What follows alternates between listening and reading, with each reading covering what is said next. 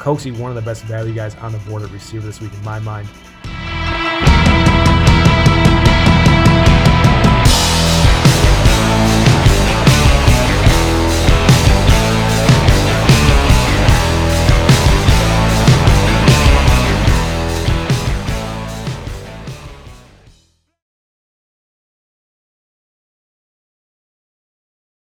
Episode 47. As you heard on the open there, Damonte Coxie. Second week in a row now. Yep, it happened. It was Jake Smith 2 weeks ago, and it was interesting last Saturday afternoon around the late afternoon kickoff games. I was a little preoccupied doing some things around my place, and all my lines were set, and I had Coxie and Kylan Hill everywhere. Turn the game on, hear the announcers talk about, it'd be really good to get Austin involved to make up for the absence of Coxie. And we're going, excuse me? What, who's out? What? Huh? Sure enough, check Twitter, see that he's not playing. Flip over to Mississippi State. As I'm looking at Twitter again, seeing some sort of weird suspension, he won't be in the day. Cool. Add the fact that I played Jeff Sims everywhere. My Porter Rooks thing was a complete whiff. Not a good Saturday afternoon for yours truly. Tough day. But needless to say, I will have Twitter alerts set up moving forward every Saturday, and I will not be defeated like that again. I'll probably be defeated, but not like that. So I'm never going to stop playing because I'm addicted. And all it takes is about a good 48 hours to convince myself that this is the week. This is it. It's week 8. We're going to start segment 1 here, the CFB DFS day slate preview, game by game, and then get into the NFL pick segment where our expert guest, the doctor, his third 4-1 week in 6 weeks so far this season in the NFL. I think you're going to want to hear what he has to say. Stick around for that. But first, let's get into the CFB DFS Week 8 day slate starting now.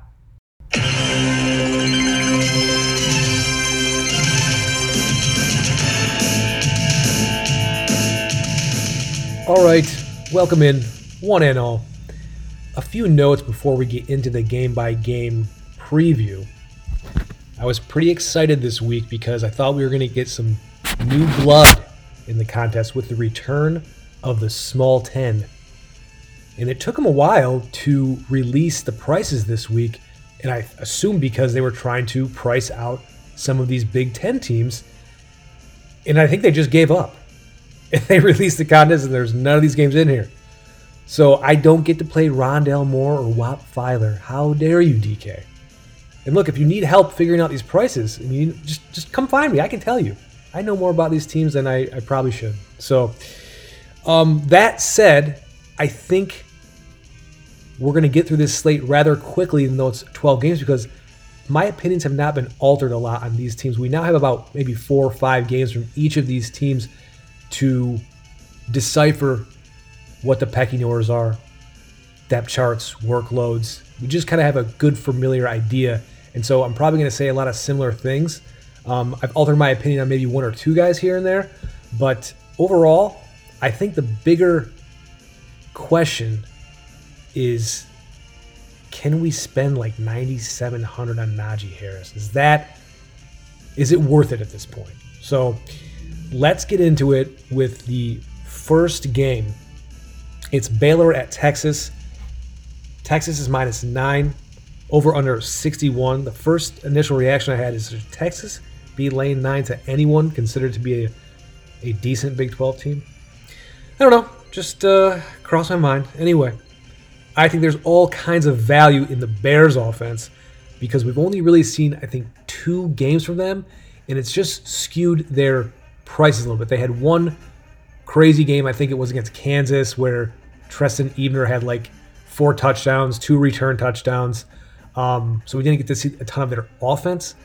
And then they had a kind of a not so great game offensively against West Virginia. So I think it's dropped their prices kind of irrationally down a bit below where they should be. So let's start where I think there's a lot of value. First, I'll just say I think Charlie Brewer makes a ton of sense as kind of one of those second-tier QBs if you want to pay down and avoid the bigger guys at that position. Where I'm really interested is Tyquan Thornton at 4,500. I've talked about him in the past. He profiles as the most likely guy to fill the Denzel Mims role from last year. In that game against West Virginia, had, I think, maybe like a 4-catch, 45-yard game. Nothing great, but he's the most likely to be a clear number one wide receiver in this offense for Charlie Brewer. We saw what Denzel Mims did week to week last year. A lot of big ceilings. And in a game like this against Texas, we've seen that D. You know it's vulnerable. It's shaky. And it's going to be like that against any competent offense with a decent quarterback. And Brewer is that. He can do damage. He can hurt you. So I like Brewer. I love Tyquan Thornton at 4,500. John Lovett at 4,300 running back. Probably going to see 15-ish touches here against this shaky Texas D. I think he's a nice price there, a lot of value. Josh Fleeks also 4K at receiver. I think makes a lot of sense if you're shopping in this range. And then, of course, Tresson Ebner is the running back, kind of Swiss Army knife in the offense. He's the wild card. He'll line up all over the place. Not sure how they'll use him on the goal line quite yet. I will say that Charlie Brewer worked as a lot of a goal line running back as well at the quarterback position in this offense last year. So he has some upside there in the rushing attack. But Ebner's fairly priced at 6,300. I think you can still get value from him, but he might be a little more touchdown dependent. We'll see. But my number one with a bullet in this offense for me is Tyquan Thornton at 4,500 at receiver. On the Texas side, the story is the injuries at wide receiver. Jordan Whittington expected to be out. Jake Smith and Brendan Schuler expected to play. Smith is the guy you want. He'll likely compete for the highest percentage owned player in the contest. We've seen him in one game. It was the TCU game, I believe, is the game he played in, and he was the most similar to that. I don't want to, be blasphemous and say he's like Devin Duvernay, but he filled that role the most similarly of anyone we've seen so far this year. Joshua Moore is more the outside guy, similar to, who was the guy last year? Playing for Jacksonville now. Can't think of his name.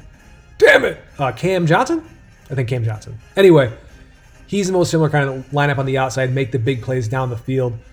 Smith is the guy who's going to work the intermediate routes, a lot of crossing patterns, and get the higher volume, I think. I think he's, you could see some like a 10-catch game from him this week. So he's at 5,800, I believe. It's a nice value. And I'll just reiterate my opinion on Texas running backs. And you saw this play out perfectly against Oklahoma, where Sam Ehlinger, I think, led the team with like 18 carries for 100-some yards and 4 rushing touchdowns. So he is the de facto goal line back. And as I've stated, it can work with Texas running backs. I think Keontae Ingram and Rashawn Johnson are talented, but they're going to be very touchdown dependent, and they're going to have to score their touchdowns on longer plays and not get tackled like inside the 5, because it's Ehlinger time usually when they're in those situations. So I tend to avoid them and look elsewhere. Let's move on to Bama at Tennessee. So here's a quick one. Not much to offer here. I like on the Bama side, right? Play Devontae Smith and Jalen Waddle and Najee Harris. Okay. I think you're going to see decent value. John Mechie, the third at wide receiver. He appears to be the third option in this offense that scores and piles up tons of yards and touchdowns every week. He'll have some value at 5,500 as long as he stays in that range. On the Tennessee side, I'm just going to repeat that Eric Gray and Josh Palmer are the only guys I would consider, but I'm probably out on all the Volunteers this week just because of the tougher matchup. The quarterback play is so bad. If you watch any of that game against Tennessee, they pulled Garantano, and I think the next guy threw another pick or something. It's just bad. They barely scored a touchdown against Kentucky. So it's tough to pay for guys like Eric Gray in matchups like this. So I'm probably going to look elsewhere, and let's just get out of this game. We'll talk about the price on Najee Harris a little bit later with some more relevant comparisons.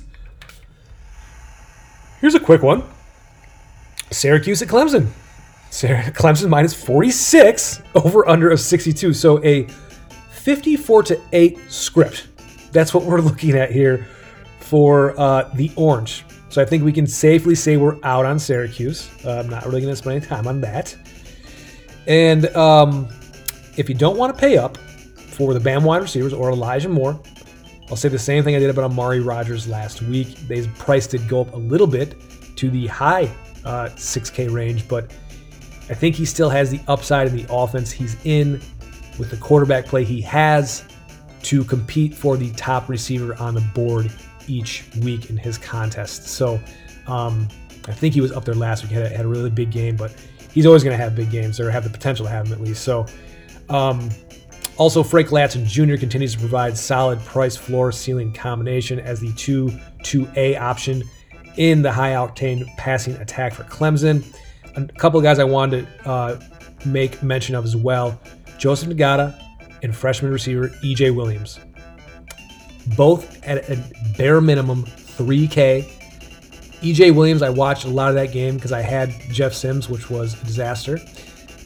Anyway, I did notice that Williams has a role in the offense. He's on the field, and I think he caught maybe 2 or 3 passes, and he has at least, I think, 1 catch in every game this season. So, again, it's those bagel-proof 3K guys where you're just looking to get maybe a catch or 2, and who knows, in an offense like that, where they're going to score probably 5 or 6 touchdowns, who knows? Maybe he runs into one, and he really pays off with 3K. Joseph Ngata is the other guy who talked about a little bit more.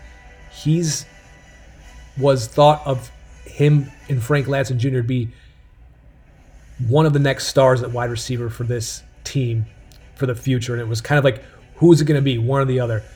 So far, Latson has been healthy, so he's taken advantage and has the larger role, but Ngata is someone who they're really high on, and he recorded 1 catch last week. He was on the field, though, and he's expected to play again this week. He just returned from an injury. So I think, again, if you're considering those guys like I do at 3K to kind of just start one of those guys with your lineups, I think these guys make a lot of sense for the reasons I mentioned. So that's all I have for that game. Let's get out of here and move on to Iowa State at Oklahoma State. Oklahoma State is minus 3.5 over under 52. Again, simple with the Cyclones. It's Breece Hall at running back, Xavier Hutchinson at wide receiver, and tight end Charlie Kohler are your are really the only guys that I'm interested in here and playing and kind of worth considering, I think, for you guys as well. Maybe Chase Allen, wide receiver at 3,600. Tariq Milton might be someone else you want to consider, but he's been banged up a lot and had a lot of sporadic playing time. So just don't know if you can rely on him for much there. I'd look elsewhere. And I think for the quarterbacks, Brock Purdy on the Iowa State side, I don't know that this is maybe the matchup you want. Oklahoma State's been a lot better on defense. This might just be an ugly, low-scoring defensive battle. We'll see, but I might look elsewhere if I'm paying Purdy's price, which I think is around 7K. I think there's better options in a much more higher projected scoring games that I would look to. So, on the other side, Oklahoma State, QB is a mystery. Spencer Sanders, and I think it's Illington or whatever. Bottom line is Gundy's already said he doesn't know. Says Spencer Sanders is getting closer to being ready to play and come back from an injury, but they like the way the other guy was playing. They might play him both. That was set. So that means avoid.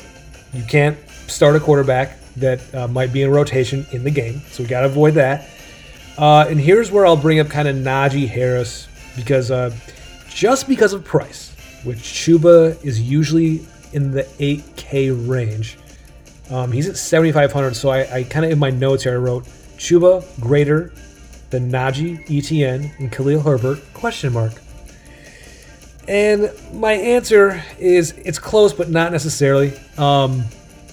Again, the price is a lot more friendlier, and I do think there are similar ceilings with Chuba, but the matchup's a little bit tougher here with Iowa State.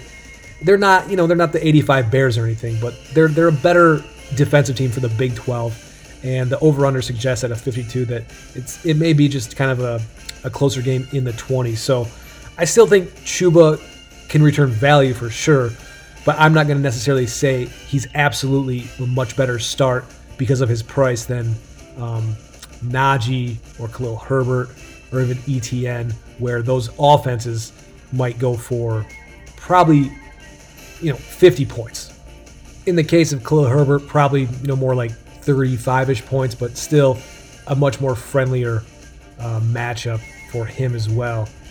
So I think if you want to pay down though at this position, you don't really want anyone in your lineup over a certain price because you just want to fill it out with you don't like to take more shots like I do, where it's very high risk with like a 3K guy. You want to have mostly no one lower than 5K, let's say. So if you want to do that, I think Chuba does make sense to pay down the position. And I think probably my other favorite candidates to pay down, where you can still get pretty high upside this week, is going to be Deuce Vaughn and Tank Bigsby. I have altered my opinion on him. We'll talk about that later. So the other thing is Tylan Wallace or bust at wide receiver for the Oklahoma State Cowboys. I don't really think anyone else is worth considering. And he did have a big game last time out with the other quarterback. So he's kind of one of those quarterback-proof guys. Once they kind of figure it out with each other over a couple weeks, they just know, oh yeah, throw him the ball. Okay, cool. All right, let's get out here and move on to Mr. Herbert and the Virginia Tech Hokies at Wake Forest. So Hendon Hooker, now full QB1, leading a very run-heavy RPO QB option offense. He threw for 111 yards and 1 touchdown, ran for 164 on 18 carries with 3 more touchdowns in blowout win over Boston College last week. Also, Khalil Herbert continued to be one of the best Power 5 running backs statistically in the country, averaging a wild 9.7 yards per carry. He ran for another 143 yards on 18 carries, also caught a 29-yard TD, which that 29 yards led the team in receiving. Which brings me to my next point. We are out on Hokie receivers. I think they're just such a run-heavy team with Hendon Hooker in there to begin with that it doesn't mean it can't work for some of the receivers in certain weeks, but you're just never going to know, and it's going to be very touchdown dependent. The volume isn't there for me enough to kind of burn a slate on any of them, at least not yet. So, but I do think one of the last tinkering session I had, it ended with a stack of Hendon Hooker, Khalil Herbert, and the Auburn Tigers, which we're going to come and talk about later. But that was my last tinkering session. It's all subject to change, of course. I'm sure I'll screw that up somehow. But on the other side, pretty simple with Wake. Kenneth Walker, the third at running back, Jakari Robinson, and Donovan Green, and Taylor Morin are the only guys I would consider playing for the Demon Deacons. I don't know why I had this weird, I don't know what it is. I don't want to pay for any of these guys. Mostly I'll say Kenneth Walker. I don't know why. I think he'll be fine here, but something just, I'm like, Kenneth Walker, really? 7,200? Is this what it's come to? I'd rather have Deuce Vaughn at 7. How about that? Let's just put it that way. Okay, let's get out of that game. Oklahoma at TCU is next. Oklahoma is minus 6.5. Over under a 59.5. And here's the spot where I've changed my tune a little bit. And it's the RB situation with Oklahoma. And it's because of Spencer Rattler. And I think it's very clear, at least right here, right now, this is not Kyler Murray. This is not Jalen Hurts. This is not Baker Mayfield. And especially in terms of running the ball or in being part of the goal line running game, it's not there for him. It doesn't mean he can't get better and he can't be a more effective passer, but I don't think the goal line factor is going to be there for him running the ball. And he just doesn't look as an effective of a passer yet as the previous Oklahoma quarterbacks I named. So that said, I think TJ Pledger is now worth considering because it's still a good offense that's going to score enough of their points.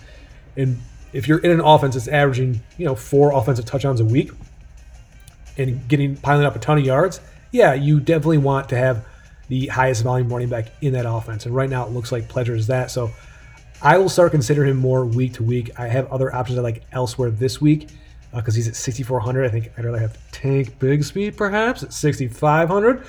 But yeah, I think you can deploy Pledger now and get some more value. At wide receivers, Charleston Rambo and tight end Austin Stogner. Very nice price, floor, ceiling combinations. I know Marvin Mims has kind of taken over the highest price guy, but I still think Rambo is the highest ceiling guy in that offense week to week. But again, I'll just say that we got to kind of see it more. We got to see Rattler more. He was really shaky to begin that Texas game. I think he got hurt / benched. I'm not, just speculating. I think he got pulled for a little bit. But he came back and finished the game nicely, but I still think it's going to have to work out. And right now, I think there's a bit of a cap on Rambo's ceiling or even Marvin Mims' week just because he's still improving, let's just say. On the other side, speaking of ceilings, Tay Barber, one of my favorite price floor ceiling combinations on the board at wide receiver. I would actually probably play Max Duggan at quarterback in this game over Rattler if I had to pick between the two. I'm out on the TCU running backs. I have no feel for them. I don't think they have a feel for them. And Max Duggan is also he's more of a Jalen Hurts type factor player on TCU's offense with the running game. I mean, he scores a lot of rushing touchdowns, does a lot with his plays with his legs. So out on the running backs there, still like Duggan. I think this is a really good matchup for him with that soft OUD. And then after Barber, Quentin Johnson and Blair Conroy, only considerations for me at wide receiver in TCU. But I think I have other plans that are more pragmatic elsewhere. Let's get to them. It's Auburn at Ole Miss. Auburn -3, over under 7.5. That's a DFS catnip type projection of a game. So obviously, you want to target this game in a lot of ways. It's going to be a race to 40. I think Tank Bigsby will compete for the highest percentage owned player on the board. He has the clear hold on the RB1 spot in this offense. Played a nice game again last week in their loss at South Carolina. I think Seth Williams at wide receiver is mispriced at 4,900. I believe he's expected to play. I think he's a little banged up, but he's a really dynamic receiver and can make a lot of big plays downfield and has the eye of Bo Nix in the red zone. He's like 6'3", 200 pounds, big target. I really like him at 4,900, especially in a matchup like this against Ole Miss, who can't stop anybody. They're in the bottom probably 20 or 15 in almost every statistical category right now through this season. Eli Stove and Anthony Schwartz, also receiver, both fairly priced and have very sturdy price floor combos, in my opinion, in a very plus matchup. And then Bo Nix, arguably the top candidate to pay down at quarterback because of the matchup that we've talked about so much. On the other side, it's pretty straightforward with Ole Miss. It's Matt Corral, Elijah Moore at wide receiver, and Jerrion Ealy at running back. Only reliable pieces week to week in this offense right now in my mind. Running back Snoop Conner is involved enough that he could return value at 4,700.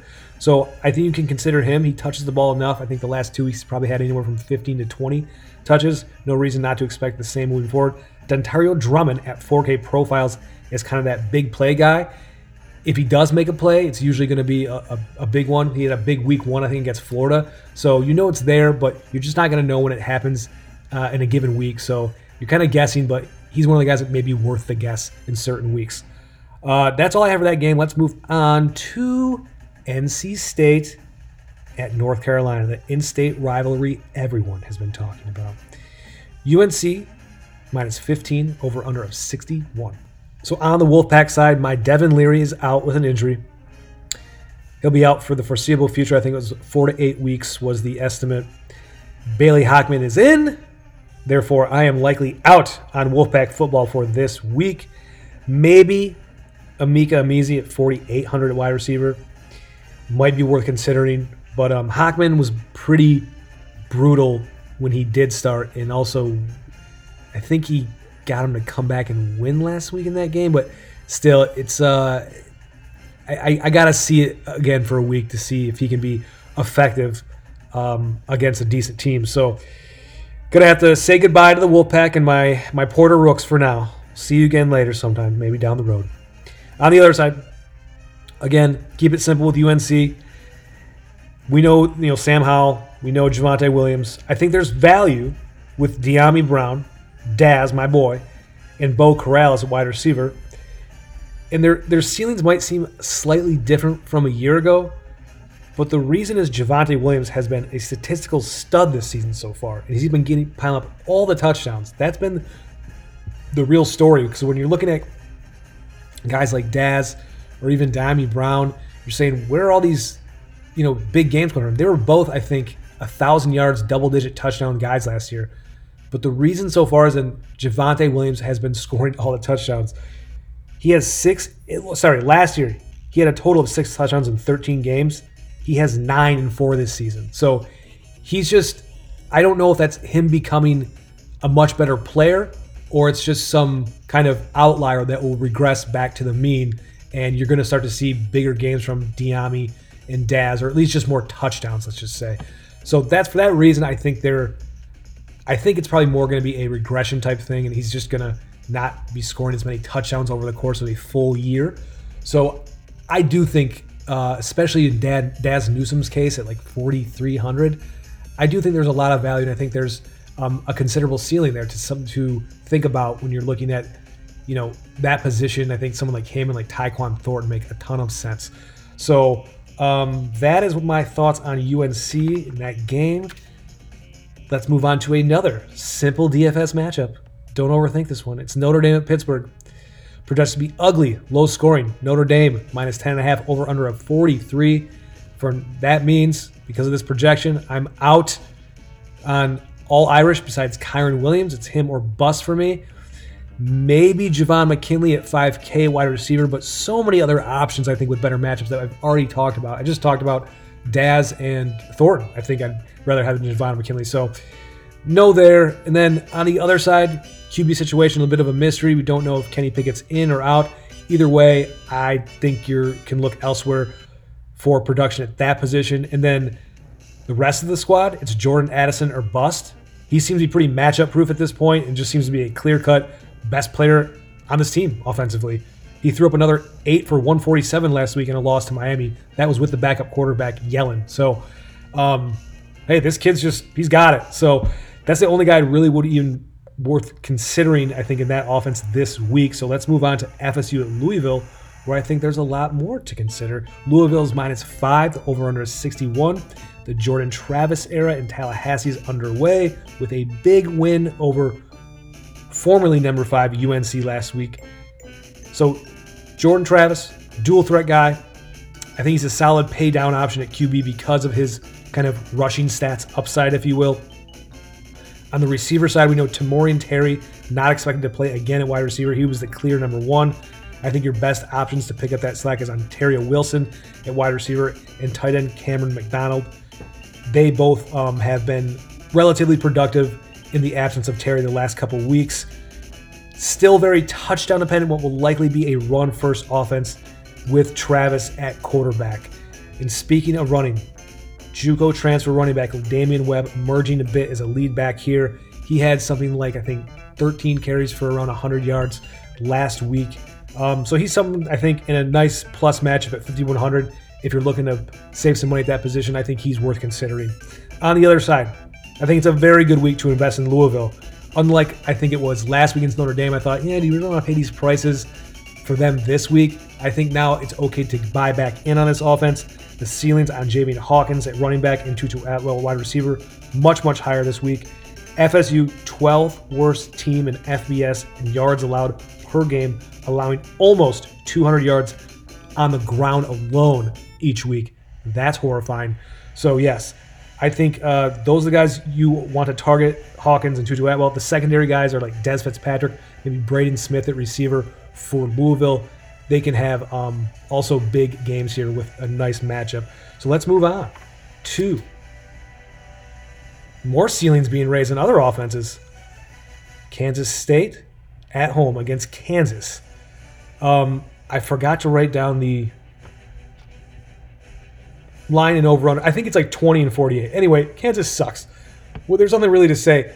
Here's the tip of the podcast. Watching games provides a lot of context. And so what I mean by that is I actually forced myself to watch Kansas and West Virginia last week to see if I could see any sort of, redeeming quality in the Kansas offense. Just something. Steven Robinson Jr., anything.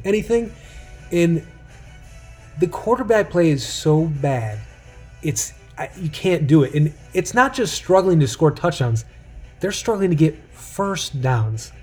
They had seven first downs total in that game. The one touchdown that they did have should have been intercepted.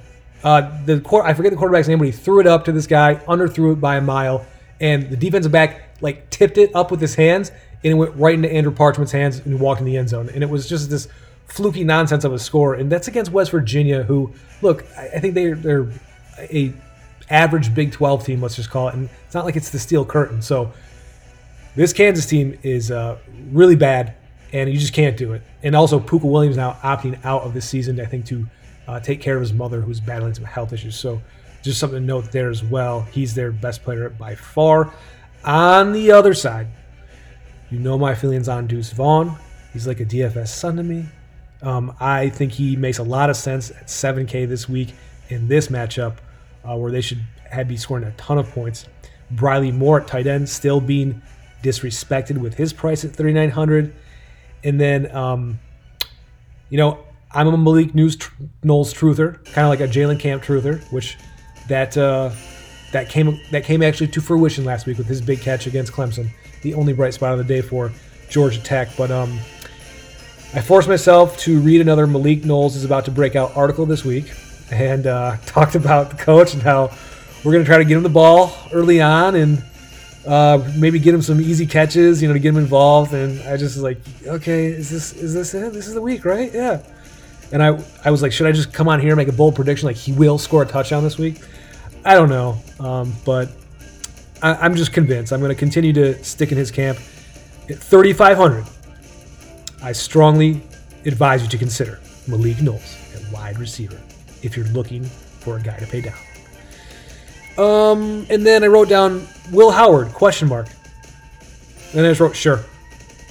I mean, look, he's any quarterback with a pulse against this squad is going to be able to do something. And I think he's like at 6,600. Hey, all you want from this guy is like 15 to 20 points. And I think he can get it. Yeah. And that is, if you're not sure, he is the backup freshman quarterback for Kansas State who is now projects to be the starter the rest of the way with Skylar Thompson having a season-ending injury at quarterback for Kansas State. So that is my thoughts on that game. Let's move on to the final game of the board. It is the Wildcats of Kentucky at Missouri. Kentucky's minus 5.5, over under 47. Another projected defensive struggle here. Not a ton of interest, generally speaking, for me. Consider Josh Ali at wide receiver at 4,700. He's been pretty productive at different times for Kentucky this year. And another guy I wanted to mention that has not played yet this season, at least I don't think, they said he was expected to play last week. I don't know if he got in the game or not. He did not record a catch. But it's Bryce Oliver, wide receiver, who was one of their better players last year.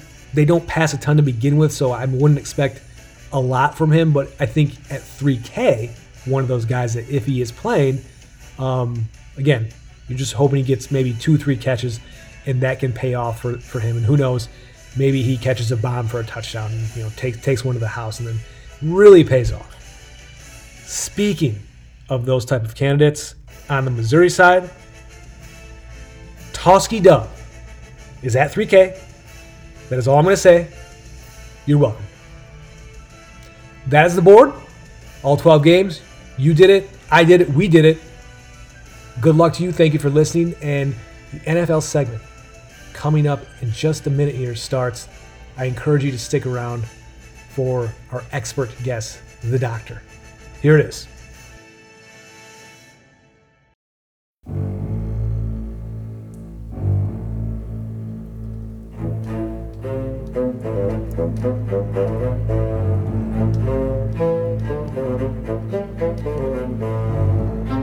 It is week 7 in the NFL.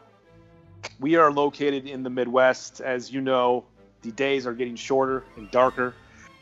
Sort of kind of my picks the last 2 weeks where I was 1-4 in each of those 2 weeks. The positive note is our expert guest, the doctor. Last week, 4-1 for the third time in 6 weeks this season, bringing his season record to winning total so far. And I think we talked a little bit about this Sunday. We were messaging, and the fact that we both had the Texans, you should be 5-0 and I should be 2-3. I'll just put it that way. That was a disaster. Yeah, that was a ridiculous non-cover. And I don't know if you want to talk about this, get into this too much, but this 2-point conversion thing is getting out of control with these coaches, and they're outthinking themselves. And it's just, I'm going, what are you doing? Romeo Crennel, I know if he was just trying to, I don't know if it was analytical or he was just trying to say, I want to get the win. Either way, I think it's ridiculous. Make them get 8. Make them go for 2. Make them do it. I don't understand it. I understand maybe he didn't trust his defense at all because we saw what happened. I can see that. Man, you at least got to make it harder on them. Executing around that goal line, that's hard for even good offenses. Yeah. So I don't in the whole down by 14, go for 2, out of control completely. Analytics run amok. So, and we love stats. I love stats and data. We use it all the time, but it gets to a point where it's out of control. So, hey, any thoughts? Oh, there's a rant to start. All right. Yeah. Any thoughts on your week last week or any NFL in general? Last week, it's what I expect to happen every week. Just be great. Just continue to be great. It's good to get back on the winning side, and hopefully we'll do it again this week. I think I've got some of my favorite picks, some guys I like to ride coming up here during this week. So I'm excited about that. I'm gonna guess that it may include one AR-12, but we'll get to that. All right, so might be a couple 12s in there, Bob. Yeah. Okay. Perfect. So let's talk records for the season. Obviously 1-4 for me last week. Back-to-back 1-4 weeks. Season 10-18. Oh, it's tough. That is. Can you recover from that? Do you expect yourself to get back to 500? I have a plan. It's coming up. Okay. All right. Look forward to hearing it. Yeah. I got to spin. Actually, I think it's 10-18-2. I don't think I wrote that down correctly. Anyway, whatever. Doctor, 4-1 last week. Again, third 4-1 week in 6 so far this season. And the season record now at 16-13-1 on the winning side in the black. Let's go through NFL ATS trends through 6 weeks. Favorites versus dogs. Favorites are 39-45-3. Home versus road ATS. Home teams are 40-48-2. Home favorites are 25-33-1. Home underdogs 14-14-2. Substantial favorites, which we consider to be 7 or greater, were 16-15-2, 1-3 last week. The Fish was the only one to cover their big spread. You had them in your picks. And then one outright loser. The Pats were added to the island of misfit toys last week. They were the 5th team to lose outright, and pretty bad loss to say at that too to Denver at home. Very uncharacteristic too, coming off a bye and a loss. That was not very Belichickian. So this week we have 14 games as of right now. There are 7 home favorites, 6 home dogs. There's a 1 pick currently. It is the Washington football team. And there are 4 substantial favorites. It's the Chargers, Bills, Saints, and the Chiefs, which we probably see in the substantial favorite category every week. Would you like to begin with your first pick?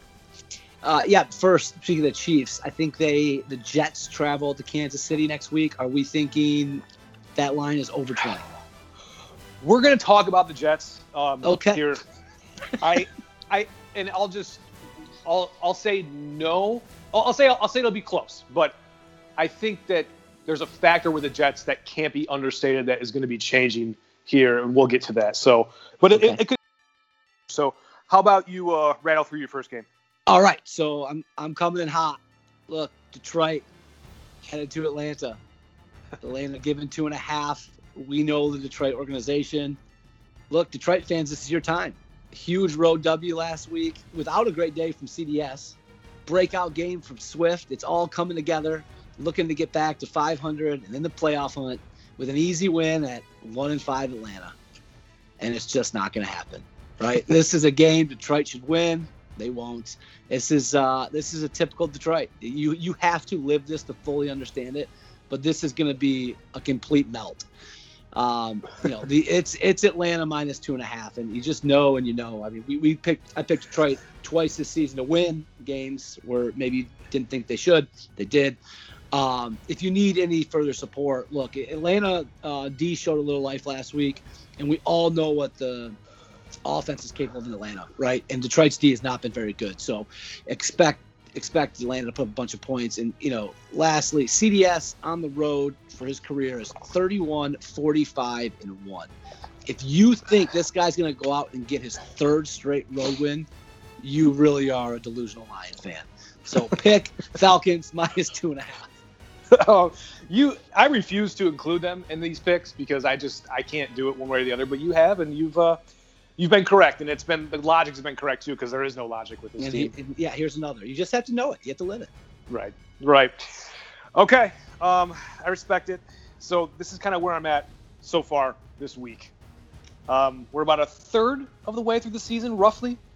Things are getting a little bit more clear on team strengths, weaknesses, or possibly capabilities or just incapabilities. Statistically, we can count the identity of some of these teams. So what I did, Doctor, you may recall for the playoffs last year, once they were set with all the teams in there, I put up 4 statistical categories that kind of remove quarterback play, at least to a degree, and just look at the teams around the quarterback.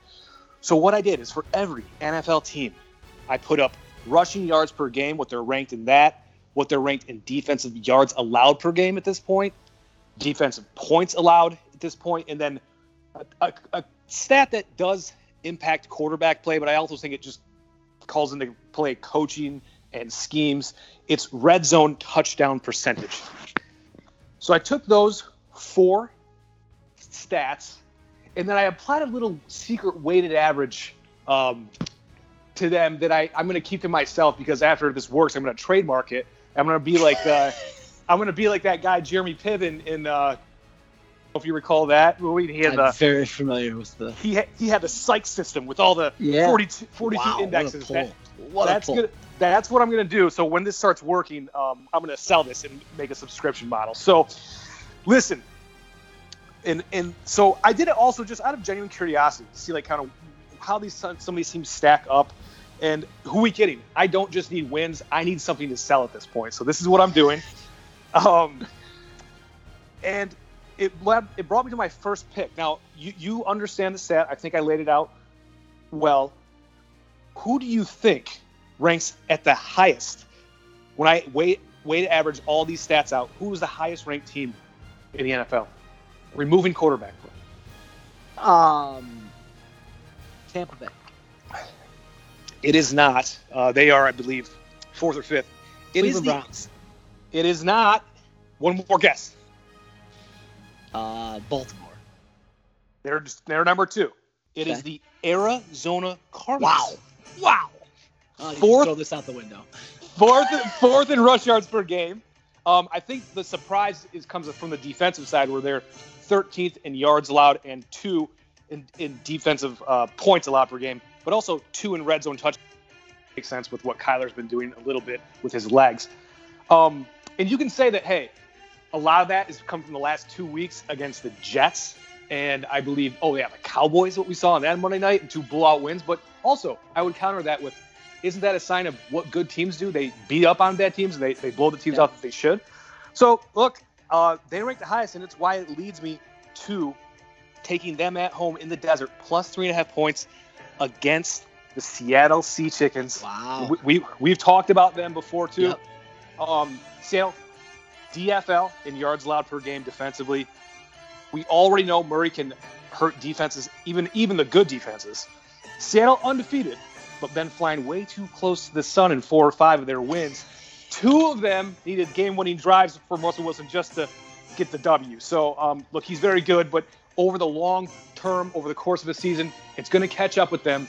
and they're not going to win anything of merit. They'll get to 10, 11 wins, but it's not going to turn into anything from a championship standpoint. So, and I think we're going to learn a lot about Seattle in the next 5 games. At Zona, 49ers, at Bills, at Rams, and Zona again. So I think this is going to tell a big story about Seattle, and I think this is their first loss of the season in the desert. It's Zona plus 3.5. And so should I just expect that you're going to go right down the list and take those top 5 teams on your little stat there? No. What I There's did. a bye week. No, what I did though is I looked at all the matchups too, and I applied the numbers to them based on the rankings I have, and I kind of picked out where the biggest discrepancies between maybe the line and everything. So, and a few of them showing up that I didn't pick because, well, we'll talk about it. But I think they'll be included in your pick, so it'll come up. Yeah. All right, so I'll move on to pick 2. We're going to go to the great state of Ohio. Cleveland at Cincy. Cleveland minus 3.5. We got a rematch here from week 2 where the Browns won 35-30. Look, I haven't gone against Burrow yet this year. I don't like to, but the Browns are a great play here. They're coming off a disaster last week, as we all saw. I mean, that highlight of OBJ has been played out over and over again, which you just slammed a helmet. We don't need to show it every 5 minutes. But and they're a little banged up. Right, secondary's banged up. No Chubb. I know Baker's nursing a little bit of a rib injury, so this is set up for turnaround week, a rebound game. I also think it's a step for the Browns in a big direction, right? I think they're going to legitimize themselves this week and get a W. Where last year I felt like they had some chances to do this, at least kind of separate themselves from their past, and they didn't. I think they're going to do that. Look, Baker is 4-1 against the Bengals, and they've seemed to be a cure for him. So that happens again here. A couple other quick stats. The Bengals don't stop the run. They're ranking 27th in the league, giving up over 140 yards per game. Yep. Cleveland is rushing, I think, number 2 or 1 in the league at 170 yards per game. That's without having Chubb and getting dominated last week. So you love to talk about those run stats. I think this is a big deal this week. I'm taking the Browns minus 3.5. Quick side note, the over has hit 7 straight when the Browns play a team. So maybe mix in an overplay here too. Yeah, well, we agree. Okay. The Cleveland did show up in the metric quite a bit, and Cincinnati did not, even though we love Burrow. So, and I do want to kind of lay out something else. I think kind of a theme this week as well is why I'm choosing Cleveland and maybe a couple other teams and avoiding a few others. So this is kind of a prime bounce back candidate week for 4 teams. Yep. All teams that are coming off L's, they need dubs to keep up in the division. Cleveland's one, Green Bay's another, Pats, they're one, and the Rams. It's kind of who do you trust to take care of business this week, or do you stay away from some of these teams? Maybe you just kind of don't know. You're kind of lukewarm on maybe someone like the Pats at this point. Are they not going to even compete for the division? Are they just turning into maybe a transition year for them? So, speaking of trust, I trust AR-12, but the Pac D remains suspect. And Watson he scares me. I think the reason what we saw last week is why these lines are the way they are is because he can just win games all by himself. And he almost did last week. Pats, so I'm staying away from the Packers. Pats, very uncharacteristic performance, as I mentioned, coming off a bye and a loss. Another bad home loss. 288 yards of offense, down 18-3 to begin the 4th. The Broncos. So contrary to my report of San Francisco being dead last week, they turned in a good performance, and so I think they have the Pats have a tough opponent again this week. So I'm kind of just hitting the pause button on the Pats for this week. Moving on, my feelings on the Rams and Bears, both of those teams respectively. The Bears D's good. It's not great. They can't run the ball. Foles still has one of the worst QB ratings in all of football. It's probably the most fraudulent 5-1 team in NFL history. You say that every week. Most fraudulent 4-1 team, 4-1 team. And that's the strategy. That's the strategy. If I keep saying it, eventually it'll happen. So that's the strategy. And look, I think that Rams -6. I'm trusting them. Their run game is still really good. I think they kind of ran into a buzzsaw in San Francisco last week. So I'm taking the Rams -6 as well as Cleveland -3.5. So those are my two picks. And you stated all the reasons that I think Cleveland will bounce back as well. So I'm not going to lay that out. Okay, sounds good. So bounce back, you said it, rebound games. Here we are. I love when this group shows up in the model. Green Bay at Houston. Green Bay laying 3.5.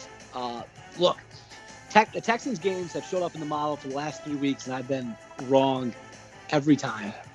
And they're showing up here again with Green Bay in the model. I'm happy about that. I'm not going to be wrong this time. I'm going to be right. This is going to be a Green Bay rebound week. Look, they got throttled last week. It was interesting to watch Rodgers. I felt like he melted last week after those 2 picks. Like, he looked like a different quarterback. Oh yeah. Body language, everything. It was bad. He's too good. You don't see that happening twice. And so the other narrative is this. Oh, the Texans are 1-5, but their 4 of the losses have come to Kansas City, Baltimore, Pittsburgh, and Tennessee, all who are great teams that have combined 20-2 record. Well, newsflash, outside of last week, Green Bay has looked like those teams. Maybe not great defensively, but they have 1 loss. So they're very similar to those teams. They're putting up a bunch of points. The Pac's putting up 32 per game, and the Texans are giving up 30, which puts them, I think, in the bottom quartile for sure. So while I agree with you on Watson's talents and his abilities, I think they keep up for a while. But in the end, you got a winning team versus a losing team, and I think the Packers are going to break the weakened will of Houston at some point in the third quarter, and they're going to run away with this thing that turns into a blowout. Quick ATS stats here in support of that. Look, Green Bay is one of the best bounce-back teams in the league. They are 5-0 ATS following their last 5 straight-up losses, and 10-1 ATS following a game where they lost the ATS. So some good rebound stats there for AR12. Big Sunday coming up for him. Yeah, I see it. Like I said, of course you do. I just laid it out. How can you not see it? I know. You are the doctor. No, I just Watson he scares me. So okay, let's move on to the nation's capital. Ooh. Hot spot right now. Hot spot. It certainly is. So when I apply the metric to the Washington football team versus the Dallas Cowboys, and again, think about we're 4 or 5 games in, for 5 or 6 games in for most teams, and that was when Dallas had Dak for all the games except the last one. The metric suggests that the team around the quarterback is slightly better for Washington than Dallas at this point in the season. So, and now with the QB out, Dak, you could kind of argue, what is that a wash now? Dalton versus Kyle Allen? Is we equal here? So, I think the other thing I missed with Dallas in my pick last week against Arizona was I was assuming that they could kind of pivot back to the Dallas of a couple of years ago, or maybe even part of last year, where it was the strength of the offensive line and pound and ground and play action.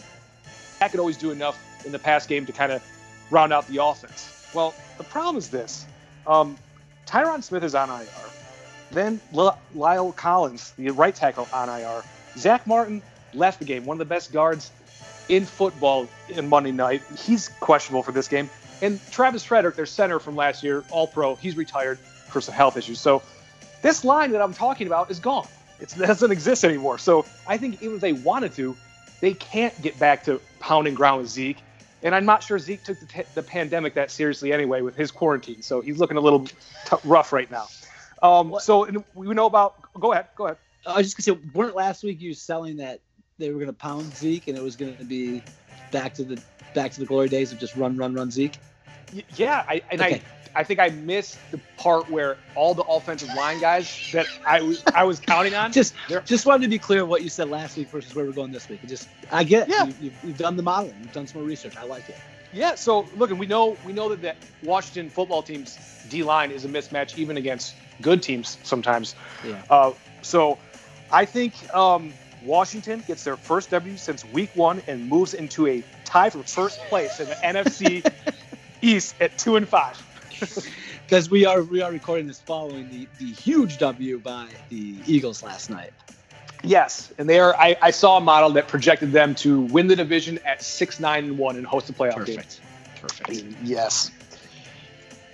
So that's my. I think I'm through 4. That's number now. 4. Yeah, that's number 4. This is my 4th coming up. Let's go out west.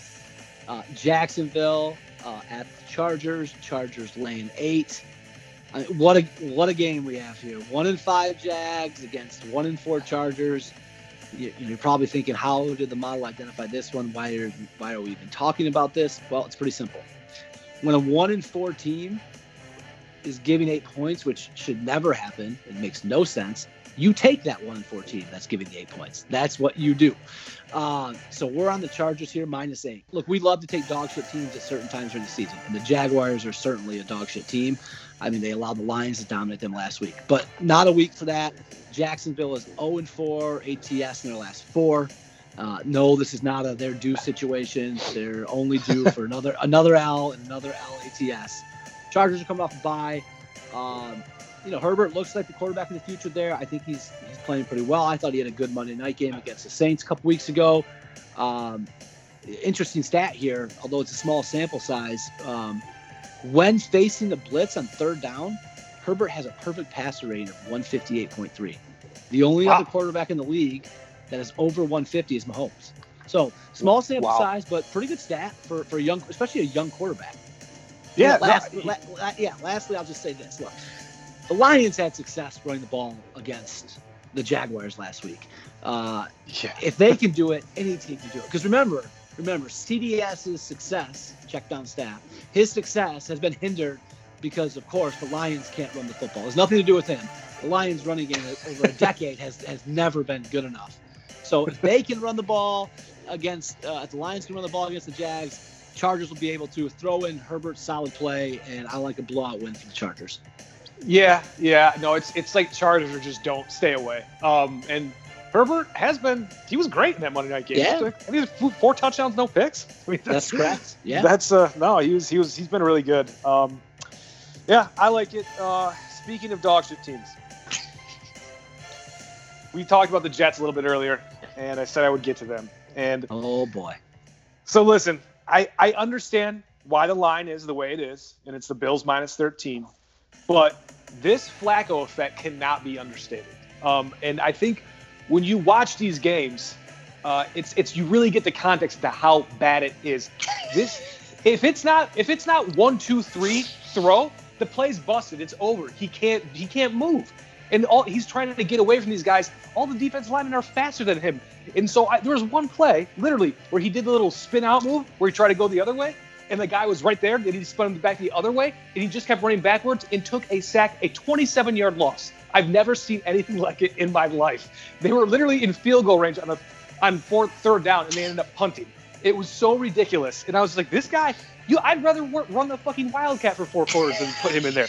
It is unbelievable. So it is listen, pretty bad. So listen, it's nothing personal. The guy just he can't be in there anymore. I don't know why they're doing it. At least give a young guy a chance. So, but that stated, Darnold is back. Already been named the starter, and I know they're not good, but the other part of this is that Bills defense hasn't been the same unit that they were last season. I think they're ranking in the 20s in yards allowed and points allowed per game. So we saw on Monday night, they were awful. I mean, the Chiefs did whatever they wanted to. They had to throw the ball on them. So I think with Darnold back, they're at least kind of like this term I use to describe my golf game, kind of like functionally terrible, and they can do something to cover the 13 points. I think you're being a little too generous in your golf game. Thank you. But so I'm taking the Jets +13. All right, I like that. That's back. Darnold's back. It's the final pick for myself. That's your 5. All right, big week coming up for you. All right, so my 5th, speaking of back, let's stay out west. Tampa Bay in Vegas. Tampa Bay laying 3.5. So, look, I know the Raiders are coming off a huge win over Kansas City, and they got the bye week, but TB12 is back. He may be out of New England, but betting on TB12 in Tampa Bay is officially upon us. If you remember seasons prior to this, big rider of New England as much as possible. We have now gotten there on Tampa Bay with TB12. He is officially back. It took a few weeks, but look, they got the groove. They're ranking top 10 on both sides of the ball, offensive and defensive. They got the Brady. Did the Brady Gronk combination get revived last week? I mean, I think that might be back. He's healthy. They're getting in the groove. I do see this transitioning to a New England type betting scenario. I think this is week one of it. I see Tampa Bay and TB12 popping up a lot in the model here going forward. And look, this Las Vegas team just isn't ready for this Tampa Bay D. They are not ready for it. It's going to be a shit show for them. And Raiders D has been terrible. They ranked 27th, giving up 30 points per game. Tampa Bay, on the other hand, their defense is ranked 8th, only giving up 20 a game. So I like TB12 here. Lastly, another note here. Raiders, one of two teams with winning records and negative point differential on the season. So I think that's an interesting stat. I'd be interested to know where the Raiders show up on your little model. Well, speaking of that, all right. I was just looking at that because it is Tampa's an interesting team, and I want to kind of talk about this a little bit more. They, in their kind of composite ranking, their weighted average rank, they outrank the Raiders by 8.8 points. So quite an advantage here. And really what's interesting about Tampa is the only category where they rank outside the top 10 of these four stats is rushing yards per game. And I think we're starting to see that trend in a positive direction as well with Ronald Jones. So if they can get that going consistently, the defensive yards ranked number 1, points ranked number 8, in red zone they're 4th in red zone touchdown percentage. So I'm kind of with it. Now let me ask you this: are you putting them in the bucket for like NFC contender? Oh, 100%. Yeah. I mean, okay. I want to see the next 2 or 3 weeks, but okay. I think they are. Things are really coming together. I thought last week, they started kind of slow, and then they got the jump from the defense, and then the offense dominated from there too. So I thought last week was a big kind of over the hump moment for them as they went from who's this team going to be? Yeah, we're kind of good to okay, this is real. TB12 is here, and this is going to happen. Yep, NFC contender for sure. Okay, they kind of have an identity, right? I mean, like the defense is looking legit. So, all right. So that's your 5. That's my 5. Yep. Okay. Well, that was this is great. Hopefully, I can turn things around a little bit. You can continue some winning ways. Before we go, any comments on society or religion? Anything? No, I'll let it lie this week. Just no QBB information. I think we'll just let the debate sit where it sits and move on. But hey, actually, one thing: Big Ten back. Yeah, the small 10 is back. Very fun. That's exciting. We got Wisconsin, Illinois tonight. We do, and then is Michigan State playing Rutgers? Yeah. That should be awesome. and then.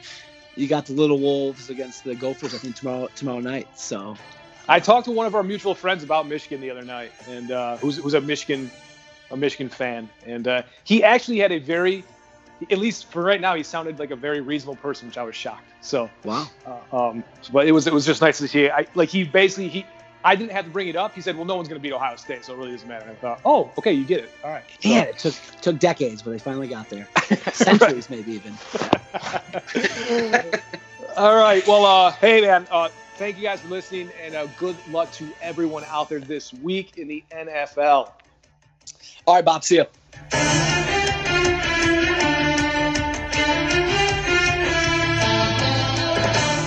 The return of the small 10 should be exciting. Great weekend of football on Saturday and Sunday ahead of us. That is a wrap for episode 47. I don't think I'm going to do a night contest post just because it's a little after 1 o'clock in the afternoon on Friday, and they just released this contest, and I don't have the time to do all the digging and put together quality content, and I would rather do nothing if it's not thorough and quality and I'm not offering any sort of value. So if you care to reach out on the Twitter or the Gram, I will respond with my thoughts. Slide right into those DMs because I definitely will be playing. And as long as they do release them on a timely basis, I'll always do a post. But Friday at 1, come on, guys. Like, why is this? This shouldn't be that hard to get these contests out earlier. But, yeah, thank you all for listening. I appreciate it greatly. If you would like to leave a review or rating, that would also be very appreciated and helpful. And until then, we will see you next time.